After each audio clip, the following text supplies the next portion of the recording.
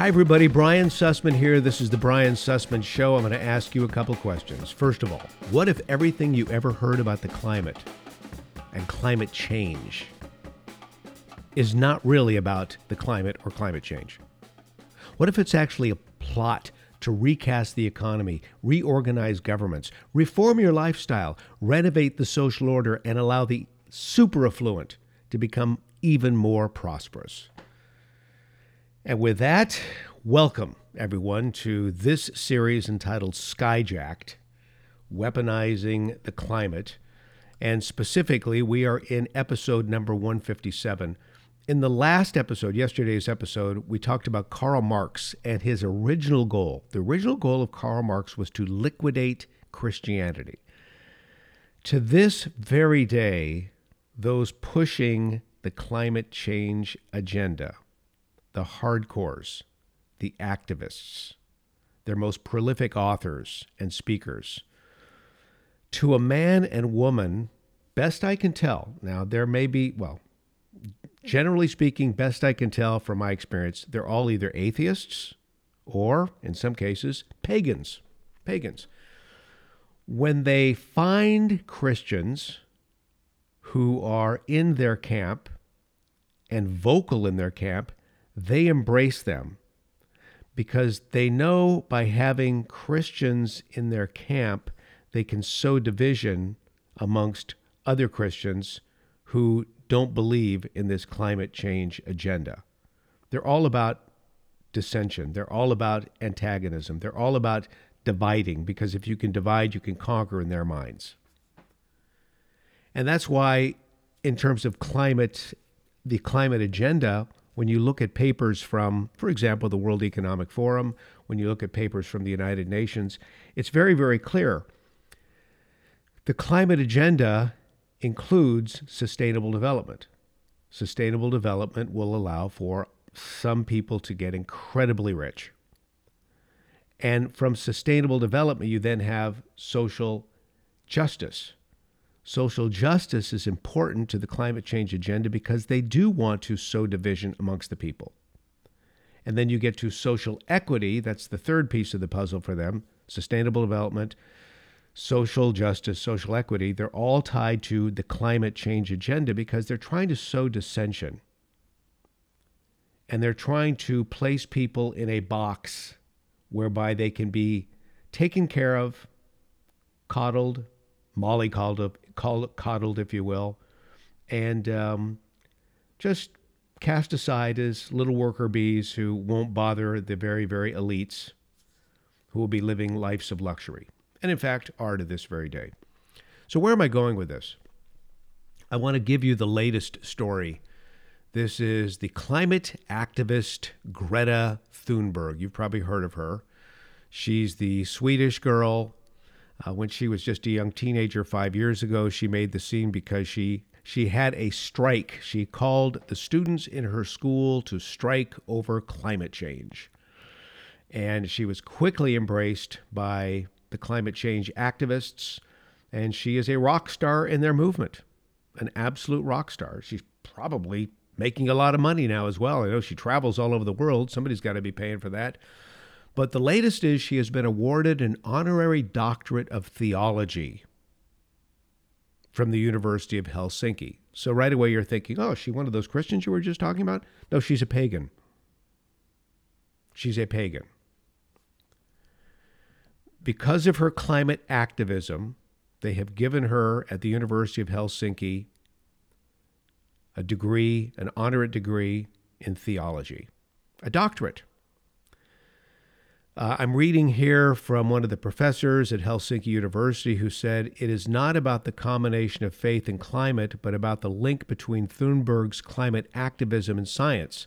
As a faculty, we agree with the fundamental goals that she propagates. So in other words, it's not about faith. It's not about God. No, it's about science. Who wrote the book of science? God. He created all the atoms, all the molecules, everything necessary to bring us science.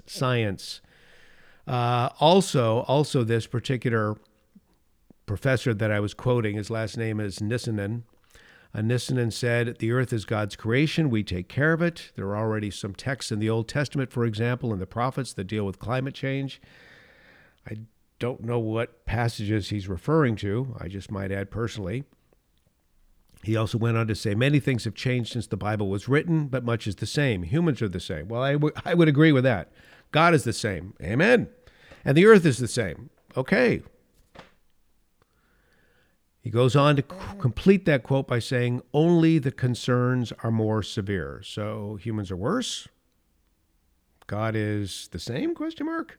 The earth is worse. I'm not sure exactly what he's saying, but sometimes these theologians speak in gobbledygook, especially when they're cast from the cloth that this guy seems to be cast from. Can I just go? I want to continue this because I think this is super important.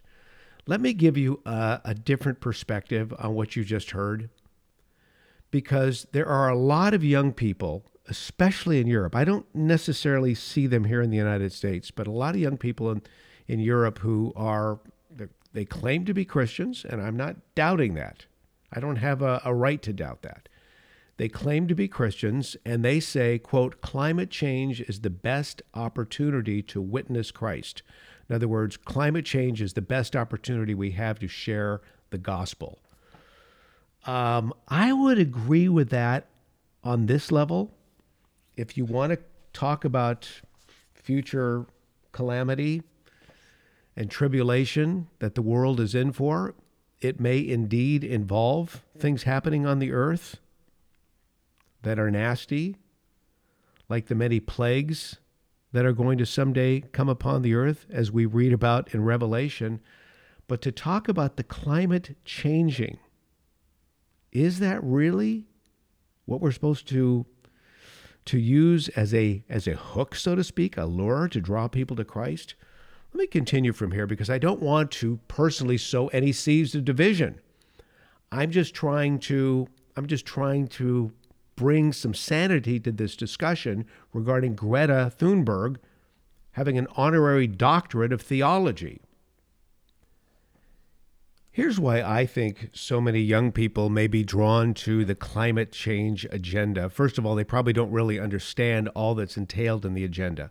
The agenda is socialist. The agenda is communist. The agenda is built upon the fact that the people who are putting forward this agenda at the United Nations, at the World Economic Forum, at some of the larger, most prominent environmental activist groups, professors in Ivy League colleges, etc. They're putting this forward because they truly believe in the laws of matter, which I've talked about in past podcasts, the laws of matter designed by Karl Marx, which in a nutshell declare that some have been born with a leap of nature within their species.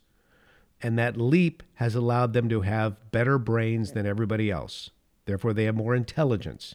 And because they have more intelligence, they have a responsibility, so to speak, to humankind to make sure that those with less intelligence are put off to the side, controlled. They want to make sure that we don't breed as much, that there are going to be less of us. And in fact, one of their icons, Professor Paul Ehrlich, professor emeritus from Stanford University, has written that we are like a cancer, and we need to be extracted from the body of humans. And this will be a very, very difficult, and I think he actually used the word ruthless process. So that's what they think of us. And I think there are a lot of young Christians who have been sucked into this climate change debate, just as they've been sucked into social justice, just as they've been sucked into social equity, because on the surface, those things sound so good and so wonderful and so Christ-like. But when you get below the surface, you realize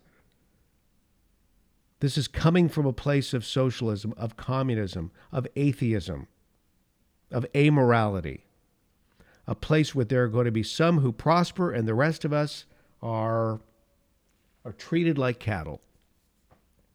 This is what has always happened every time these institutions have been attempted.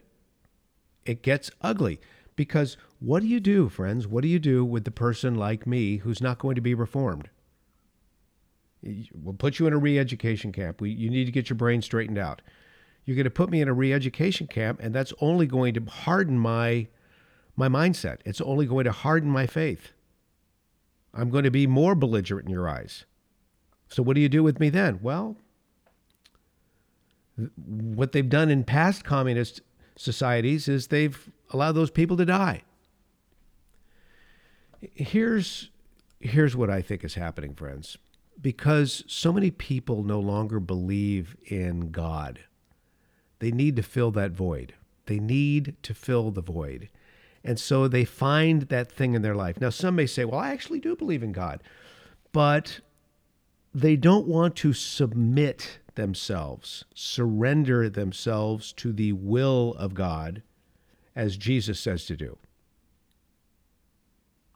Jesus says that the scriptures are very clear, that, the born again Christian lives a life of complete surrender. They surrender their will on a daily basis. So a lot of people want to have a form of godliness, but deny the power thereof. And because they're living in that kind of spiritual situation, they need to fill a void. The Holy Spirit isn't flowing in their life, so they need to fill that void with something else. A worship of Mother Earth. People talk about Mother Earth with religious fervor. In fact, I spoke to you about, and I'll talk about it again, this is the latest plan from the World Economic Forum. They just had the big Gaia conference. Gaia is the Greek word for Mother Earth. People are going after this with religious fervor. It's like a spiritual pilgrimage for these people. And they have their prophets, guys like Paul Ehrlich, who I mentioned just a moment ago, and they have their child saints, like Greta Thunberg. You see, for them, the future really and truly depends on humankind. God, if there is a God, is out there just letting us do our thing. Mother Earth, if Mother Earth is the God, well then we've got to do everything we can to save her. The future, therefore, depends on humankind. There is no one to rely on, just humans. There's no one to pray to. I guess you could offer sacrifices to Mother Earth, and maybe you could even, your work would be going on in terms of the climate change agenda to serve Mother Earth. Maybe that becomes your religious penance, your religious offering. But for those of us who have a real relationship with God, we don't have to fear the climate, because God has not given us a spirit of fear. He's given us power, love, and self-control. He calls us to have faith in him. We must trust in his covenant of grace that he's made with mankind. Our Heavenly Father will take care of us. Now, does that mean we can go out and rape and pillage and plunder the planet? No. We are called to be good stewards of the planet. But it becomes very, very troubling when suddenly carbon dioxide, which God created, in his wonderful atmosphere we live in. Carbon dioxide is just a trace gas, but it's so vitally important because all the plants require it for life. As I speak, I'm breathing it out. As the plants live, they're breathing it in, so to speak. It's required for life. It's a necessary element. There's only so much carbon dioxide in our earth and in our atmosphere. There's only so much. It's a very, very, very small trace gas. As I've mentioned before, if you had a football field of all the gases in the atmosphere, a 100-yard long football field, that last quarter, if you held a quarter and lined it up straight up and down, that's how thick, or I should say how thin, the amount of carbon dioxide is in the atmosphere. And yet somehow that's been deemed a dangerous pollutant that's going to kill us all. We can't live with the spirit of fear. We can't. We can't rape, pillage, plunder the planet. But at the same time, they've conveniently found something that no one can see, but that they can tell us is greatly harming the planet, and we have to bow. We have to bow to the altar of Gaia. So, you have these activists who say the world is going to end. Al Gore's been saying that for years. Some say 5 years, some say 10 years. I've heard that. I heard 10 years, 20 years ago. But it could also end before that, because Jesus Christ could come at any moment if you're a Bible-believing Christian. 1 Thessalonians chapter 4, verse 16 says this: "It is written that the Lord Jesus will come down from heaven with the voice of an archangel, and the universe will change rapidly." You want global warming? You're going to get it then. But Christians need not worry about the future. God is the ruler of this world. He created the earth. He did not abandon it. He continues to care for it. Matthew 6, Jesus said this: "Be not anxious for your life, what you eat, what you drink, nor for your body, or how you will be clothed. Behold the birds of the air. They neither sow nor reap nor gather into barns, and yet your heavenly Father feeds them. Do you not greatly exceed them?" You're important than they are. So, friends, we don't need to worry. We don't need to freak out. We don't need to become wild activists. We just need to be good stewards of the planet and realize that this agenda that they're putting forward is not about the climate at all. It's about power. It's about rulers of the universe feeling as if they know more than the rest of us, and they got to do something with the rest of us. So with that in mind, may God be glorified. And thank you very much for listening to this edition of the Brian Sussman Show. More on me at briansussman.com. And of course, my Instagram feed is Brian Sussman Show. Tomorrow on our broadcast, we are going to talk about the origins of the elites. The origins of the elites. And I look forward to you joining me for that. Spread the word on this podcast. I really do appreciate it. You will be my goodwill ambassadors to get the word out that I'm doing it daily. And I appreciate you. Until next time,